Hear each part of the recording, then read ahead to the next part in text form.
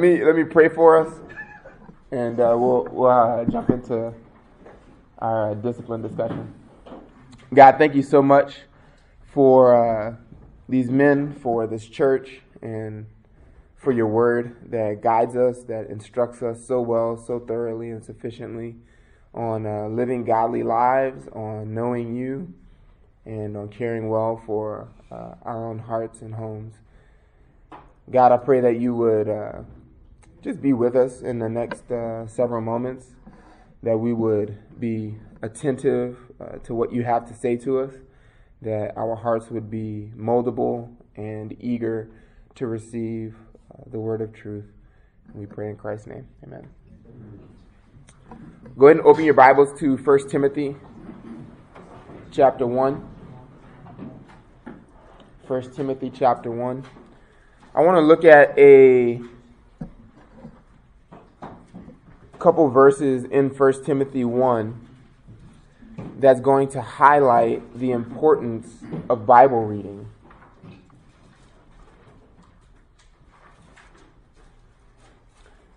This is going to highlight the importance of Bible reading for us, because we see as Paul is instructing Timothy for the purpose of shepherding the church in Ephesus,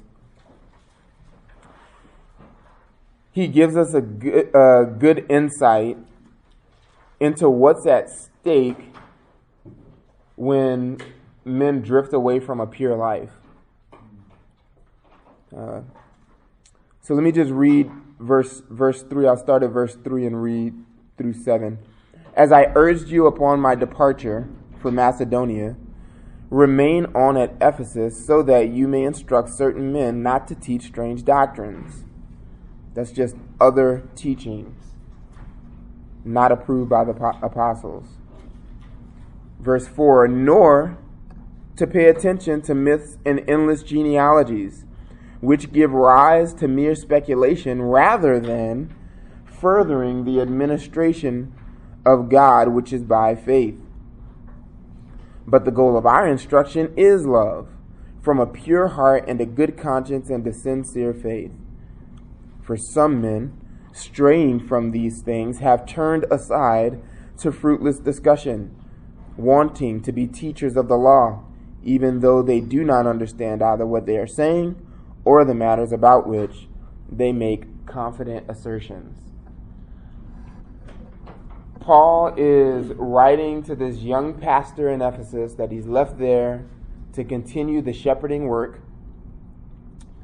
And as he's writing, this letter would have certainly been read before the congregation, even though it was a personal letter to Timothy. And it would have made Timothy accountable to the congregation, and the congregation accountable to Timothy and the other elders, as they hear Paul's apostolic will for the church, as it's communicated specifically to Timothy. The first order of business, the first thing that Paul reminds Timothy, even verse 3 urges Timothy again to take care of, is the error that's being taught. Address the men teaching error, and you have instructions for them. Namely, verse 3, stop teaching other stuff, strange doctrines. And verse 4, stop paying attention to myths and endless genealogies. These men certainly would have found these things in the Old Testament, so it's not like they neglected Bible reading entirely, but they just read it in the wrong way and for the wrong purpose.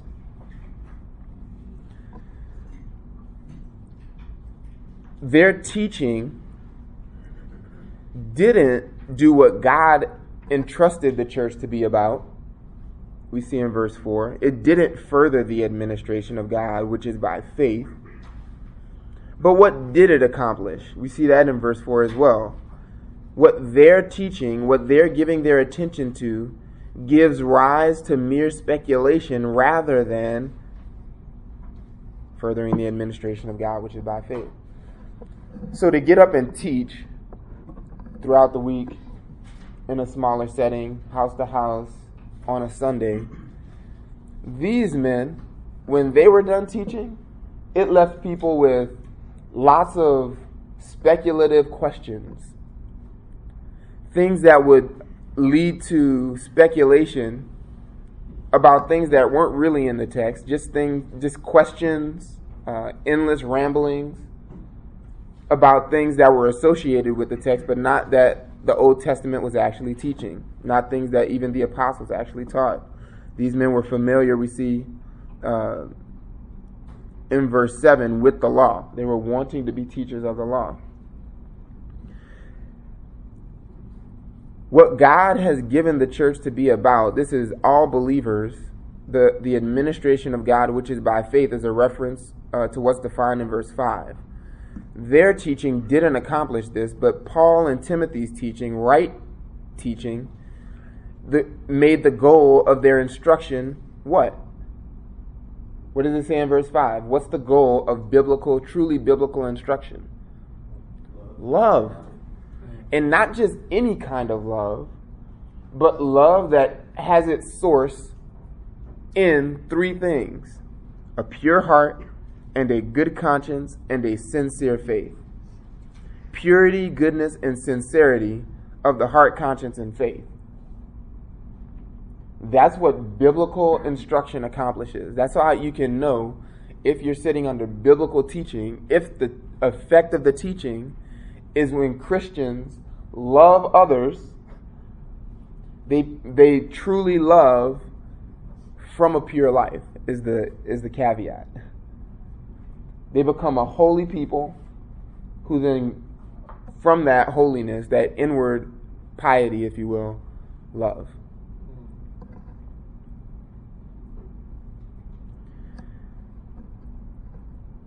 Verse 6 is where Paul highlights the importance and what's ultimately at stake in failing to possess a pious or pure inner life. Purity of heart, goodness of conscience, sincerity of faith. Those are things that can't be readily seen on the outside. Those aren't works, right? A pure heart, a good conscience, a sincere faith. Those are inner realities. Those are things that you must shepherd your heart to be about, to possess, right? What's at stake? Verse 6. For some men, straying from these things, have turned aside. Straying from a pure heart, a good conscience, and a sincere faith, they departed from that. They left that. They wandered away from those things. They focused on other stuff. And what ended up happening is it says they have turned aside, or even better translated, were turned aside. They were turned aside. That's the difference between have turned aside and were turned aside, is just the sense. It's active versus passive. They did it versus it was done to them. And the better way to translate this is were turned aside, the passive. So it's almost like when they chose to depart from a pure heart, a good conscience, and a sincere faith, they were left with no other option than to turn aside into teaching error. And the lesson we should take away from that is all of your good doctrine, all of the good doctrine being taught from the teachers at this church even, will not survive an impure conscience, an impure inner life. Your good doctrine means nothing if you don't keep a pure heart. Your good doctrine can't endure an impure inner life. You will be left with no other option, even as you try to hang on to good doctrine. If you leave a pure inner life, it will slip away. You will wander into error, just like these men who happen to be teachers. This whole first chapter is about how to think about the men who were teaching error as well as the error they were teaching. Paul gets to, in verse 8, what they should be doing with the law, sanctifying the church. He gets to verse 12, an autobiographical section, which is sort of where he ends the chapter, even holding himself up as a hopeful example for the false teachers. Paul himself was one who didn't properly use the scriptures, the Old Testament scriptures, and yet God showed him abundant mercy. So there's hope for these men teaching error in Ephesus. But he gets eventually in verse 19 to men, two examples of these men and what ended up happening to them when they forsook a pious inner life. He tells Timothy to fight this good fight, right? Defending the church from, as he engages in this battle for souls. Verse 19, how should he engage in that fight? Verse 19, keeping faith, again, and a good conscience, which some have rejected and suffered shipwreck in regard to their faith. Among these are Hymenaeus and Alexander, whom I have handed over to Satan, so that they will be taught not to blaspheme.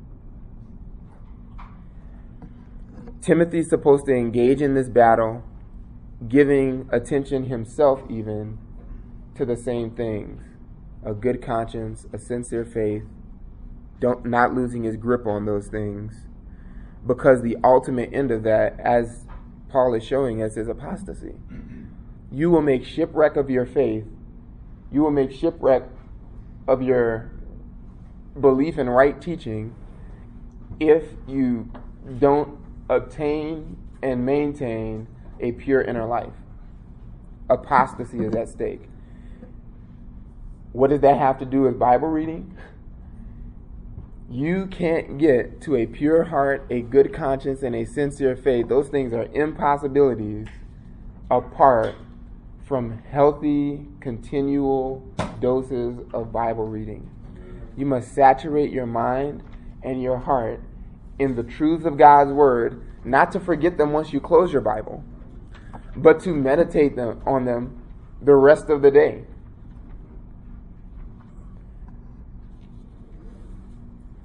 When's the last time you thought about your Bible reading with that significance? Not, I'm going to apostatize at the end of the day if I don't read my Bible. That's not what we're saying, right? But as you get lazy perhaps about Bible reading, as you make excuses for what else is more important or what should take priority, as you've chosen to engage in some form of entertainment in lieu of Bible reading and substituted other seemingly harmless things in place of Bible reading, does the thought come to mind, what I'm risking in this moment, and if I continue this practice as I'm lethargic about Bible reading, is my very soul? I'm risking my good doctrine. I'm risking drifting into error and making shipwreck of my faith if this is my practice.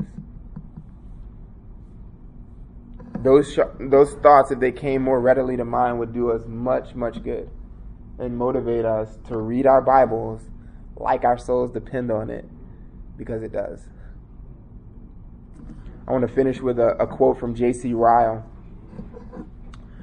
He says, you are speaking to the person who neglects Bible reading, who can read but just refuses to read their Bible. He says this: you are in danger because there is not a single reasonable excuse you can allege for neglecting the Bible. You have no time to read, indeed, but you can make time for eating, drinking, sleeping, and perhaps newspaper reading and smoking. You might easily make time to read the Word. Alas, it is not want of time, but waste of time that ruins souls. You find it too troublesome to read. Indeed, you had better say at once, it is too much trouble to go to heaven, and you are content to go to hell. Truly, these excuses are like the rubbish round the walls of Jerusalem in Nehemiah's day. They would all soon disappear if, like the Jews, you had a mind to work. Reader, I say for the last time, will you not repent and read your Bible? God has preserved in His Word the means of preserving our souls. Bible reading, Bible meditation. We have the truth, and we should avail ourselves to it for that reason. Today we're going to talk about the discipline of shepherding my heart.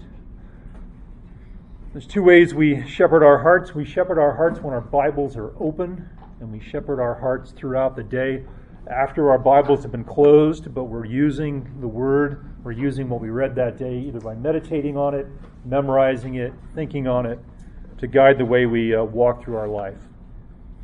Today specifically, we're going to be talking about how we shepherd our heart throughout our day when we encounter circumstances in which our expectations are not really met. So what we're going to do is recognize that we need to think carefully about how we prepare our heart to actually engage with God's Word. We're going to spend a little bit of time talking about that, then we're going to spend the majority of our time talking about how it is that we shepherd our heart throughout the day after we're done with our Bible reading and we're dealing with the life that the Lord has prepared for us. Last time we met, we listened to Josh teach us through 7 excellent principles on how to honor the Lord in our Bible reading. And so I just refer you back to Josh and the great principles there that we learned from that, right from Josh's heart, right from Josh's experience.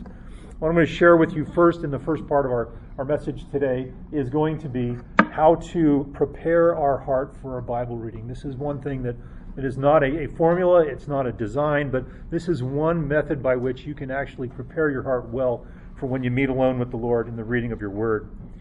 The elders put this together several years ago as something we wanted to put in front of the men and build every year, so I'm just going to read through this. This is an example of how the build disciplines might shape your prayerful approach to God through His Word when you're meeting with Him. You start by addressing the Father, Heavenly Father. I intend this time in your Word to be an expression of worship of you, desire for you, love for you, need of you, dependence on you. Any of this and all of this is only possible through your Son, Jesus Christ, who is my Savior. I approach you through Him, my substitute and my high priest, the one whom I love but I have not yet seen. The next paragraph is going to be a paragraph that informs us about the divine revelation of God's Word. It's really important that we agree with God about the source of His Word. I have your Word open before me because you have revealed yourself there more clearly than in any other place. And I long to know you better. I desire to see you in all of your glory in the pages before me. I simply and humbly draw near to you to study you. Nearness to you through these pages of Scripture is my good. The next paragraph talks about the nearness of sin in our life and how the reading of the Word helps us be aware of that. I also have your Word open before me because I need to learn more of the nature of my sin and the fallenness before you, so that I might better understand what danger I truly was in and what dangers still lurk within me. I need to see both the sin that provoked your righteous wrath toward your Son and your grace that moved you to act as a Savior toward me in Jesus. If I do not fight to have Scripture's view of my sin today, I will easily be duped by sin's deception and become unaware of sin's nearness to me. I will then be vulnerable to sin's entanglements. Sin at that point can then become familiar to me. Finally, sin can then become a delight to me. And before I know it, I will be in a position of weakness with my sin. I'll be in the fight of my life to be free from its entanglements. If I do nothing today concerning my view of sin will only grow cloudy. So he talks about the nearness of sin and why we read God's Word to help us there. But he also talks about the power of the gospel in our fight against sin. And this is so important. Anytime we consider sin, it's important that we remember the power that the gospel actually has for us. Your Word is open before me, so I might undergird my life again today with your saving heart and motive in the gospel of your Son, who overcame the penalty of my sin and the power of my sin to enslave me. I need the foundation of your gospel under me clearly so that I can see just how you have equipped me through it to fight against my sin and fight for obedience to you through Jesus Christ. I am here to rehearse your bedrock promises in the gospel to my soul. There are treasures in the gospel of Jesus that I have yet to discover in my own life, and I long to find them. If I stagger today under the weight of my sin, the gospel will buoy me and provide me the gospel rest I need. And if I am in a moment of gospel growth and success, rehearsing the gospel will lead me to humbly acknowledge that all the credit goes to you. So he understands that reading the gospel actually enables him and helps him in his fight against sin. And then the next paragraph talks about what holiness really looks like, the form of holiness. I have your word open before me today to study and fight what righteousness and holiness of life looks like for the one who has been made into a new creature in Christ. In the new man, you created a desire for obedience. I need to consistently feed those new God-given desires in my new conditions so that they grow. If I do not study this righteousness and holiness of life and what the blessings of obedience are, I should not expect my desire for obedience to grow. Indwelling sin will do everything possible to quench that desire. By your grace and power, as I see holiness of life placed in front of me in the pages of Scripture, I will long to better align my life and behavior with what pleases you. And then he closes with, my heart and my desire of what is these pages reveal about you and all of your triune greatness. I long for you to spill out of me into my home wherever you lead me today. All who come into contact with me today must interact with a man whose heart is drawn near to you. Their best hope for salvation or for growth in the gospel will come from a man who has searched you in your word and gazed upon your Son in the gospel, who walks by your Spirit. So this is a way of preparing our heart for the reading of God's word. It conditions our heart. It helps us to get away from reading the word as an obligation or a ritual or anything like that. And whatever works for you to prepare your heart to engage with God in a meaningful way, by all means do that. This is one method of doing that. That's one method of just preparing your heart to engage well with God's word when you have it open before you. What I'm going to spend the most of our time now doing is talking about how we shepherd our heart throughout the day when the circumstances of life that God has prepared for us are different from those that we had anticipated, those that we had prayed for, those that we had expected. What we're going to do today is we're going to talk about two approaches to this. We're going to talk about the unbiblical approach first and go through that hopefully rather briefly, but then spend the majority of our time with the biblical approach to handling God's word and using God's word when events of life are not what we had planned for. Well, the unbiblical approach involves counseling ourselves with our own thoughts. And what I did here is I have a setting for us to consider what happens when we set our expectations for what will take place in our life. Many times we have desires and plans for something that we see as good. I want to provide well for my family. I want to upgrade my professional skills or certifications. I want to accelerate my path to retirement. My wife and I want to try for a child. I want to have a good, productive day. You might have desires also that relate specifically to ministry. I want to become better equipped for ministry. I want to prepare well for a ministry opportunity. I have a desire to see a ministry that I'm overseeing run in a certain way.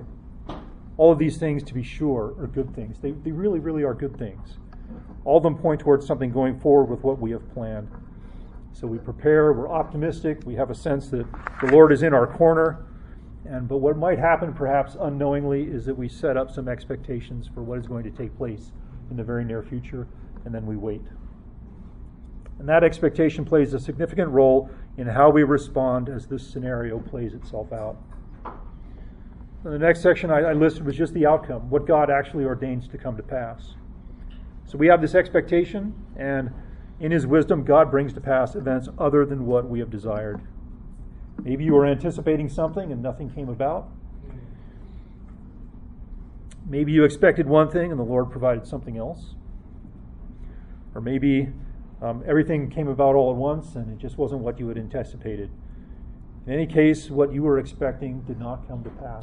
And you're at a decision point of how to respond when what you expected did not come to pass. And again, what you were expecting in general was something that was good.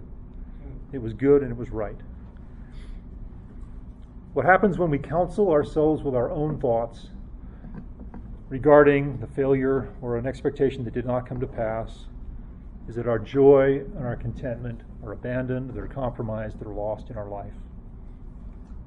When we counsel ourselves with our own human wisdom, our thought process goes something like this. You might not know this, but it is something that's taking place, and that is saying, I will fix my joy and my contentment on the outcome of something that I expect. So when that desire does not come to pass, then what goes away is the occasion for my joy and my contentment.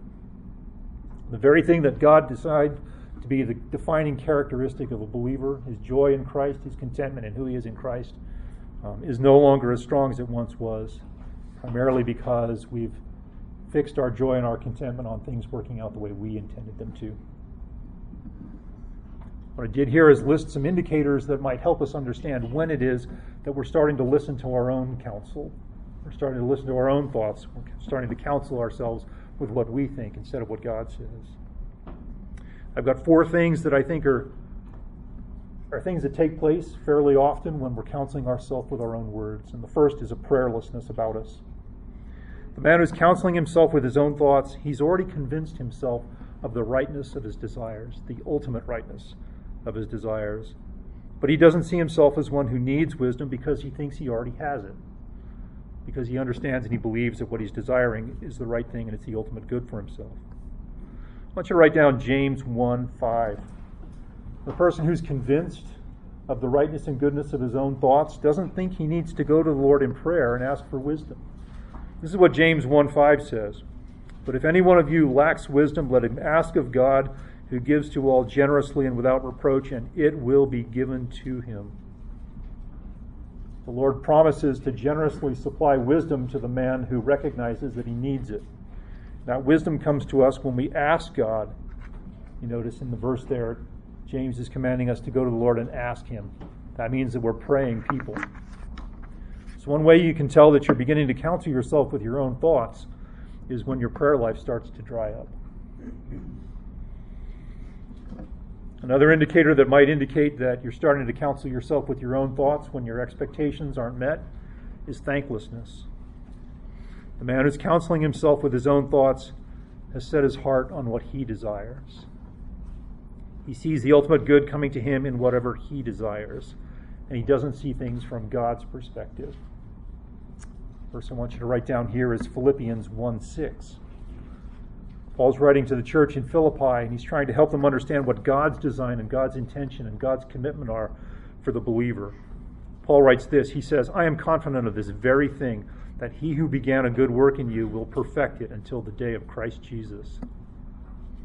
The man who's counseling himself with his own thoughts has lost sight of something. He's lost sight of the fact that God is committed to his sanctification. And that God knows the circumstances that will bring about ultimate good in his life. He's lost sight of that. So when God works for his sanctification by bringing about an undesired circumstance for him, he doesn't receive it with thankfulness because it doesn't align with his thoughts for what is good for him.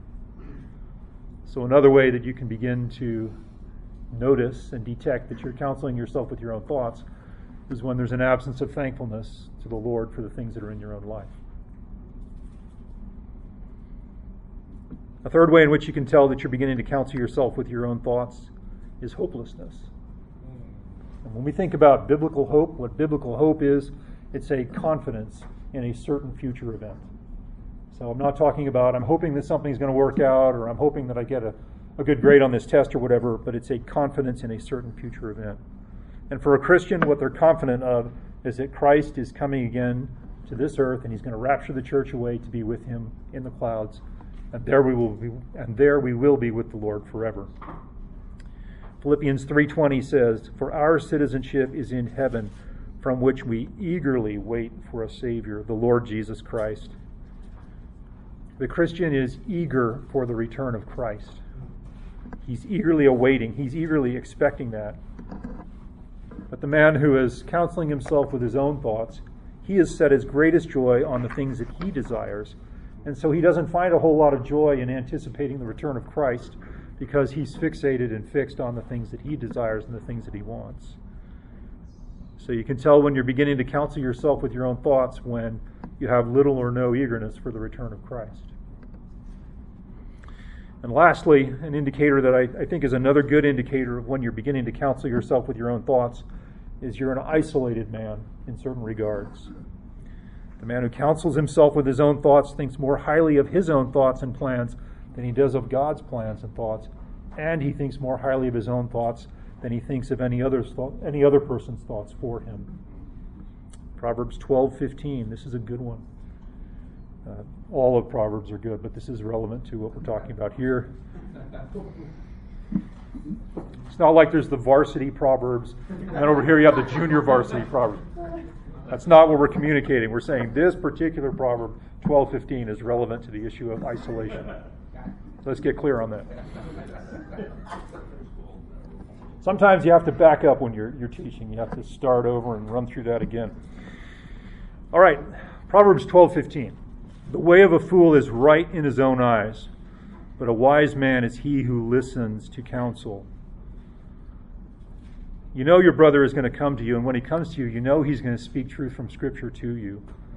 But because you've already convinced yourself in your mind of the superiority of your own thoughts, the supremacy of your own thoughts, you distance yourself from your friend so that you won't hear his message for you.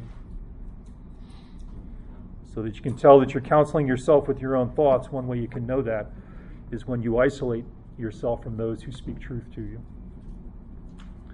So we find ourselves becoming less prayerful, less thankful, less hopeful, less connected to others when we're counseling ourselves with our own thoughts.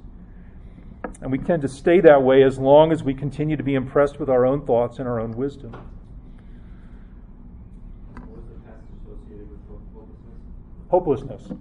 Let me back up. Philippians 3:20, we eagerly anticipate the return of Christ. Wait for a Savior. That's the return of Christ to rapture the church away from this world to be with Him. Described real clearly for us, 1 Thessalonians 4, 15, 16, 17 in there. Hey, Scott, would you qualify isolation at all with isolate? Like, I mean, I've seen friends go through something similar, but then they have a new set of friends, and they're totally isolated from the church. Yeah. Those who are in the body of believers. Yeah, the idea here is that you're insulating yourself, or you're isolating yourself from the one who is going to speak a message of truth to you. They come to you and they come to you gently and kindly a few times, and then you're giving them the stiff arm because of their message. Not because they're of anything else, but it's because of the content of their message. And you're preferring the fellowship with those who don't confront you with the message of truth when they see something clearly in your life. So this is what happens in our lives. We become less thankful, less prayerful, less hopeful, less connected to others. We're going to stay that way as long as we're pretty impressed with ourselves and our own thoughts and our own wisdom. But God has a better design for us. He always does. And His design for us is that instead of listening to our own thoughts, that we listen to His thoughts for us. His divine revelation in Scripture. So what we want to do is move on to that. The biblical approach for counseling ourselves with truth from Scripture. One thing we need to understand here is that we don't know what God is going to work out in our lives for this day. We don't know what events are coming to us today. We can't ever plan that. We couldn't say with any kind of certainty what's going to happen today. And God knows that. He knows that. He knows that we have plans. He knows that we make plans. They're prayerful plans. They're well thought out plans. But His wisdom is above ours. His thoughts are above ours. So He gives us a design for how to counsel ourselves when there's not an alignment between what we expect and what God has already divinely planned to come to place in our life. So the first thing we need to do is we need to keep a very clear understanding of God's purpose. This is what gives us a right perspective. And the first thing we need to think about whenever we think about something that was a desire of ours that doesn't work out the way we anticipate it to, is that God first and foremost is committed to His own glory. Isaiah 48:11, and there are so many passages you can read about this. Another one is Isaiah 57, I think about verse 10 or 11. But Isaiah 48:11, for my own sake I will act. For how can my name be profaned? And my glory I will not give to another. Notice what God says about glory. He says glory belongs to Him. Glory is not ours, it's His. In everything God does, His number one priority, His number one agenda is that the world would know of His glory. Even in the salvation of the saints, the ultimate objective there is that the world would know of God's glory. And the byproduct of that is God saves unredeemed sinners to Himself. He reconciles them to Himself. So God's desire is to display His glory to this world. And in the fullness of His wisdom, He knows the perfect circumstances to bring that about. So what we need to do is take this truth back to our own circumstances. If God's greatest objective is to put His glory on display, then who are we to decide what circumstances will bring that about? Who are we to decide that? So a question for ourselves is, when my expectations go unmet, how often is my greatest desire to see God glorified? Ask ourselves that. So it's really important that we understand God's commitment to His own glory. It's also really important that we understand that God is committed to a particular design for my salvation, my sanctification. So God is committed to his own glory, and he's committed to our sanctification. We're going to be looking at James chapter 1, verses 2 through 4, but before we go there, I want to look at Philippians 1, verse 6. I think we looked at it already. He who began a good work in you will perfect it until the day of Christ Jesus. God didn't simply save us from the penalty of our sin. After conversion, God embarked on a lifelong process of finishing the work that he began in us. There is a positional sanctification that the believer receives at conversion. There is a perfect sanctification the believer will receive at glorification when we get new bodies.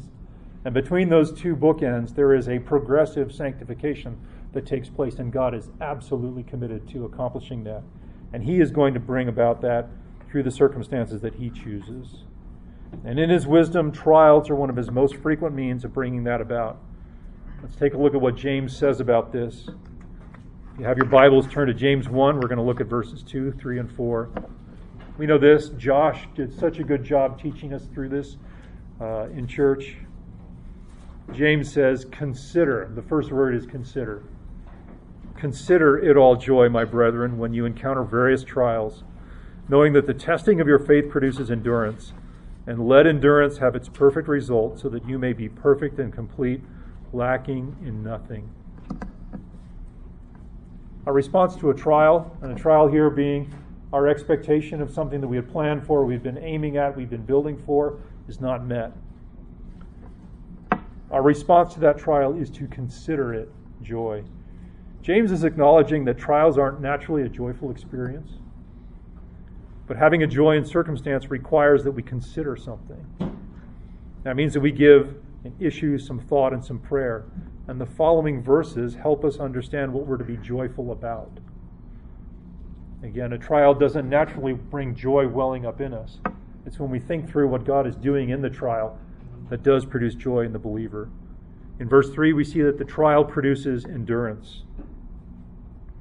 Our faith, when it's tested, produces an endurance within us, but we aren't to be joyful over simply enduring through a trial. What we're to be joyful about when we look at this passage really closely is we're to be joyful over the result that the endurance brings about. We see that in verse 4. Sustained endurance renders you perfect and complete. And the idea behind perfect and complete here is a man in whom there is nothing lacking. At the end of the man's life, the work of sanctification has run its course. His progressive sanctification has completed, and he is ready for the perfect sanctification of glorification with God when he's resurrected out of this body. When we counsel ourselves with Scripture, we realize that God is using his divinely appointed circumstance to continue us on the sanctification process that he began in us at conversion. So a couple of questions here, really. Ultimately, do I want my desire to be fulfilled? Or do I want the sanctification that God will build in me through joyfully submitting to the circumstances that he has chosen to bring about that sanctification? So God's ultimate objective is his glory, his weightiness, his impressiveness, that the world would know that about him. But secondarily, he's committed to preparing us for the day when we will be reunited with Christ with resurrected bodies that have no sin.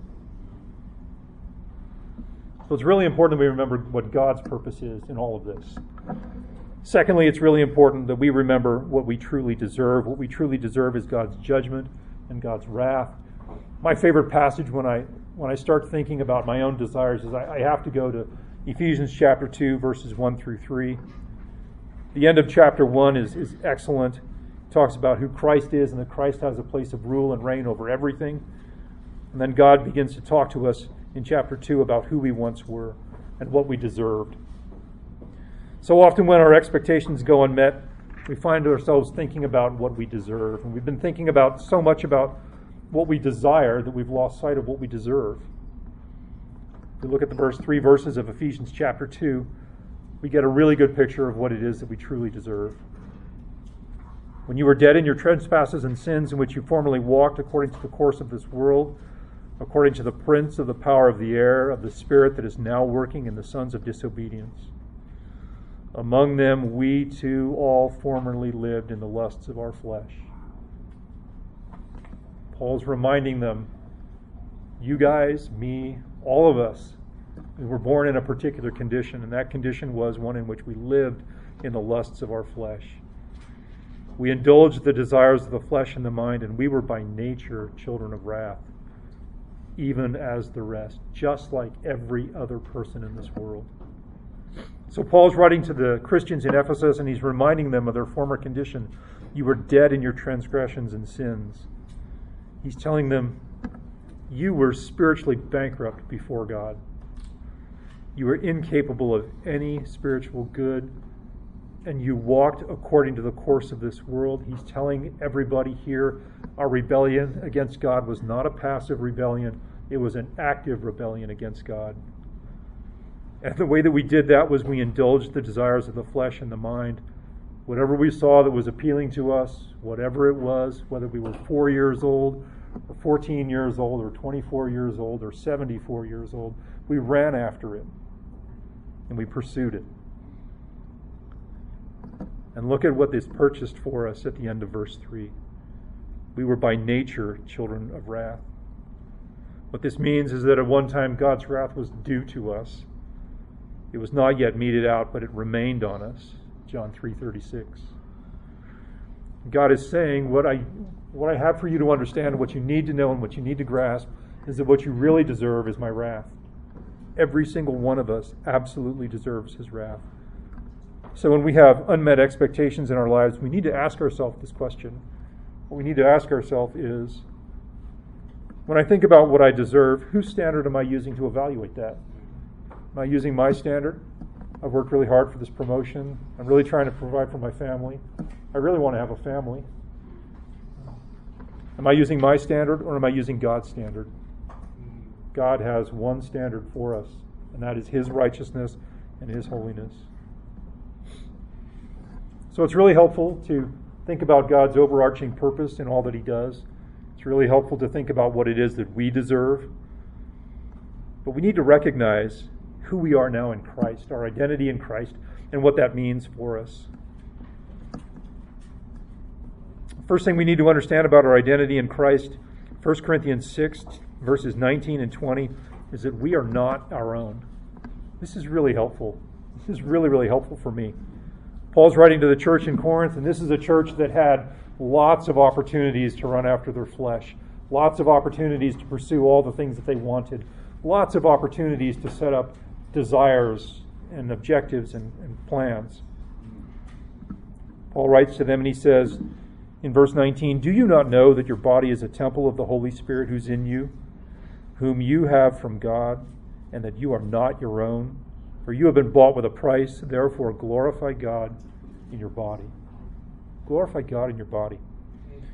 So what the believer needs to remember is that I am not my own. I am not my own. I have these desires, I have these plans, I have these objectives with my life, and they're good, but I need to remember that I'm not my own. I belong to the one who purchased me, and the price of that purchase was his own blood. It was Christ and his own blood. He is the one who purchased me, and he did it with his own blood. I need to remember that. So I don't belong to myself, and the events of my life don't belong to me either. I'm part of the church from which he purchased with his own blood. My salvation has cost me something very, very substantial. That is, it's cost me my identity. Formerly, my identity was one of my own master, my own self-rule. I ran after my own self-rule. I loved running after my own self-rule. It was harmful to me. It was destructive to me. But now I have a new identity, and that identity is I'm not my own.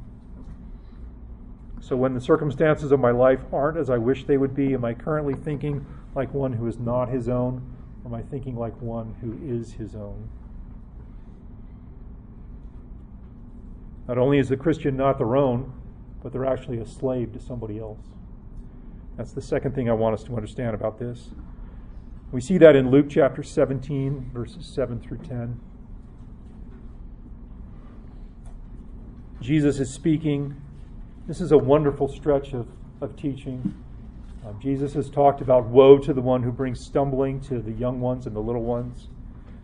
And here he's writing to help those who are truly saints understand their condition, their nature, the relationship to the one who is their master. So Jesus says, which of you, having a slave plowing or tending sheep, will say to him when he has come in from the field, come immediately and sit down and eat? But will he not say to him, prepare something for me to eat, and properly clothe yourself, and serve me while I eat and drink? And afterward you may eat and drink. He does not thank the slave because he did the things which were commanded, does he? So you too, when you do all the things which are commanded you, say, we are unworthy slaves. We have only done that which we ought to have done. First, let's just take a look at the activities that the slave is performing for the master. In verse 7, he's plowing and he's tending to sheep. In verse 8, he's preparing something for his master to eat, and he's serving his master while his master eats. And then in verse 9, notice the disposition of the slave. This is really helpful. The slave did the things which were commanded. It's the slave's mindset. He does what he's commanded. The slave doesn't make his own plan for what he should do, and he's not resentful towards his master for his master's plan for what he should do. It's the same thing for us. When our circumstances are not what we had hoped they would be, we need to remember our identity as a slave who does what his master has for him. I have a verse for you to write down that I think is really, really helpful for this. It's Ephesians 2, verse 10. We spent a little bit of time in Ephesians 2, 1 through 3, talking about our former condition, the condition in which we were subject to the wrath of God. We were children of wrath just like everybody else. Starting in verse 4 through verse 9, you see God's design for how he saves. It is by grace you have been saved, and God does this so that the riches of his kindness and grace towards us in Christ Jesus will be put on display in the age to come. So you have this horrible situation of the unbeliever who's in a position of judgment. Then you have God's saving work in the life of that person to redeem that person to himself, all for God's glory in the age to come. And look at what verse 10 says. We are his workmanship. We're created in Christ Jesus for good works, which God prepared beforehand so that we would walk in them. God prepared these beforehand. And by beforehand, Paul doesn't mean yesterday. Paul means before there was any time, there was any space, there was any color or any temperature, God sovereignly ordained all of the events that would come to pass in our lives. The most beneficial for us was the actual salvation of our souls. But every other thing God ordained as well as a part of his plan to sanctify us. So the slave recognizes his circumstances are the good works which God has prepared for him. He sees these and he says, Lord, this doesn't align very well with what I was hoping for, but this is exactly what you have prepared for me. So I'm going to walk in them. I'm going to walk in them with joy because it's what you prepared for me. So what I have at the end of this is really 4 indicators that you can be encouraged by when you are listening to Scripture, when you are using God's truth of his word to counsel your own thoughts. And these are the opposite of what we have earlier when we're counseling ourselves with our own thoughts. And the first is prayerfulness. I want you to write down Ephesians 6:18. I think I have that in there already. Ephesians 6:18. The man who counsels himself with Scripture knows that he needs more than just the words of Scripture to guide him. He actually needs the indwelling presence of the Holy Spirit to guide him with the application of those Scriptures into his life. So he's eager to draw near to the Holy Spirit in prayer and ask for the grace that he needs to do this. Ephesians 6:18, with every prayer and request, pray at all times in the Spirit. And with this in view, be alert with all perseverance and every request to all the saints. A couple of observations about what Paul is saying here. With every prayer and request, pray at all times. Everything you pray about, and by the way, you should be praying all the time. There is no issue that doesn't warrant us taking up that issue with the Lord. There's not a single issue. Something's really wrong with our assessment of ourselves and of our circumstances if we think that there's something in our life that's not worthy of taking it before the Lord in prayer. I need to counsel myself with that truth all the time. So first, Paul is saying, you need to be praying all the time, and there's nothing that you shouldn't be praying about. And notice how he says we pray. He says we pray in a particular way. And what is that way we pray? We pray in the Spirit.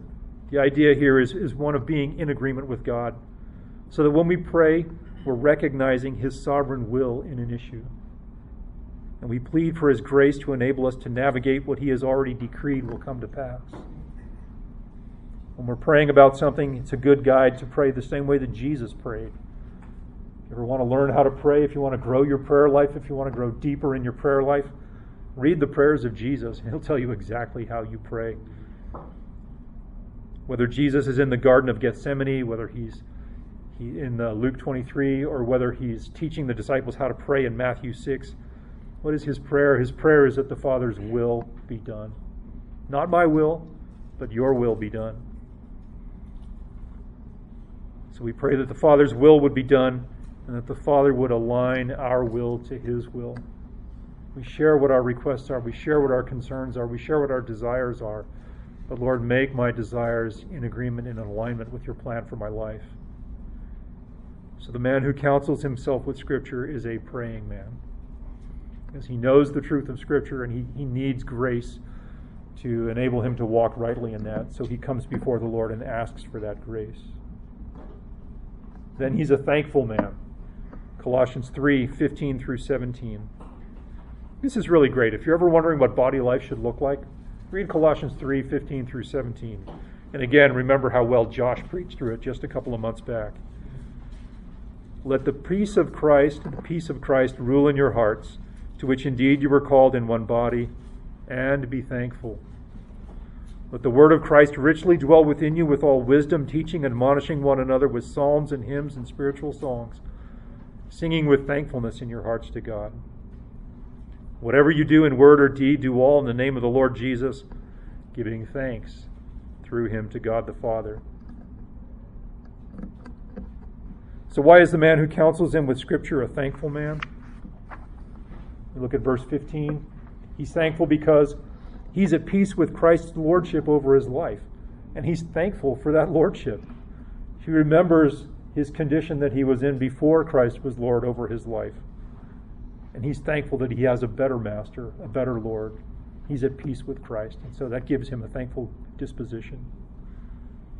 Why does he sing with thankfulness? He sings with thankfulness because the Scripture that he uses to counsel himself tells him about God's overarching purpose for him, that God is committed to His glory, that God is committed to His sanctification. And this man knows that there's no thing better than what God has decreed for him to come to pass. So he sings with thankfulness. He knows that God's wisdom is far above his own. Isaiah 55:8. Your thoughts are not my thoughts. Your ways are not my ways. God's ways are far above ours. He knows that his own desires, if not counseled with the truth of Scripture, will lead him away. And so he's thankful that the knowledge of ultimate good has come to pass. So one question we can ask ourselves here is, how do we grow in our thankfulness to the Lord? Well, I think there's two answers. The first answer is we read Scripture. We read Scripture to remind ourselves of the big picture of what God is actually doing. And secondly, we pray. We pray to allow the Holy Spirit to correct any unbiblical thinking that we have as it relates to our plans and our desires and our purposes. So the one who's counseling himself with the Scriptures and the truth of God's Word is going to see a thankfulness in his life. He's thankful for what God does. So be encouraged when you notice in yourself a thankfulness to the Lord. You're praying, you're walking through your prayer life with the Lord, and you notice that there's thankfulness. You're thanking the Lord at every turn for the events that have come to pass and for the way that He answers prayer and all of those things. Be encouraged that's an indicator that you're counseling yourself with the truth from God's Word. The man who's counseling himself with God's Word is also a hopeful man. He's very, very hopeful. And again, hope is a confidence in a certain future event. I love this verse. We're going to get here soon in Romans. Romans 15:13. May the God of hope fill you with all joy and peace in believing, so that you will abound in hope by the power of the Holy Spirit. Notice the word hope is used twice there. Hope has its origin, it has its source, it has its reason, it has its basis in God Himself. The hope Paul is speaking about here again is a confidence of a certain future event. And for the Christian, their confidence in that event is the return of Christ to rapture the church away to be with Him. That's what we're hopeful about. This is increasingly the mindset of the one who counsels themselves with Scripture. This man lives believing that his citizenship is in heaven, and he lives ultimately with that end in mind. The man who counsels himself with his own thoughts is focused on this world, specifically the things that he desires to come to pass. So when you find yourself anticipating the return of Christ, longing for the return of Christ, wishing for the return of Christ, what you're doing is you're counseling yourself with the truth of Scripture that Christ is coming, that the Word of God is true, that He is coming. There is a day that God has appointed that will bring Christ here to us again. So be encouraged by that. And lastly, the opposite of isolation or insulation from believers who will speak truth to you is fellowship, biblical fellowship with men and women who love God, who speak to you. This is something that everybody at this church should understand and know. I hope everybody understands this. It's something that's been a blessing to me as I've grown in my understanding of this. Ephesians 4:15 and 16. And this describes God's design for how we individually grow personally. The way we grow personally has an effect on the way the body corporately grows. What I want to do is, when we get to verse 16, I'm going to read the first phrase in the verse, and then I'm going to read a phrase near the end of the verse, and I'm going to read the whole verse again. Speaking the truth in love, we are to grow up in all aspects into Him who is the head, that is Christ, from whom the whole body, and then we're going to jump ahead, causes the growth of the body. I'm going to read verse 16 again. From whom the whole body, being fitted and held together by what every joint supplies, according to the proper working of each individual part, causes the growth of the body for the building up of itself in love. So what does fellowship with others have to do with me counseling myself with Scripture? Well, some observations from this passage help us. First of all, Paul says, how are we speaking to one another? We're speaking the truth to one another in love. All of what follows in the passage after that is predicated on men speaking the truth to one another when we get together. We get together for fellowship, we get together at small group, we get together here, we get together here tomorrow. We speak the truth to one another, and we speak it in love. We speak it kindly, we speak it gently, enabled by His grace to do that. And the ultimate source of that truth is what God has revealed to us in His Word. So our words are to be seeded with or to contain Scripture. Then we look at this. The whole body causes the growth of the body. God's design is that the corporate body is the means by which the corporate body grows. And how does it grow? It grows by being fitted and held together by what every joint supplies, by the proper working of each individual part. So how do individual joints in the body grow?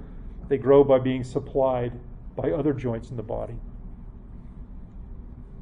That doesn't happen without fellowship. That doesn't happen without gathering together in your small group or organically yourself with a bunch of friends, or here at Build, the ladies over there in Wellspring, Mom's group. It happens when we get together and we have fellowship and we speak the truth to one another in love.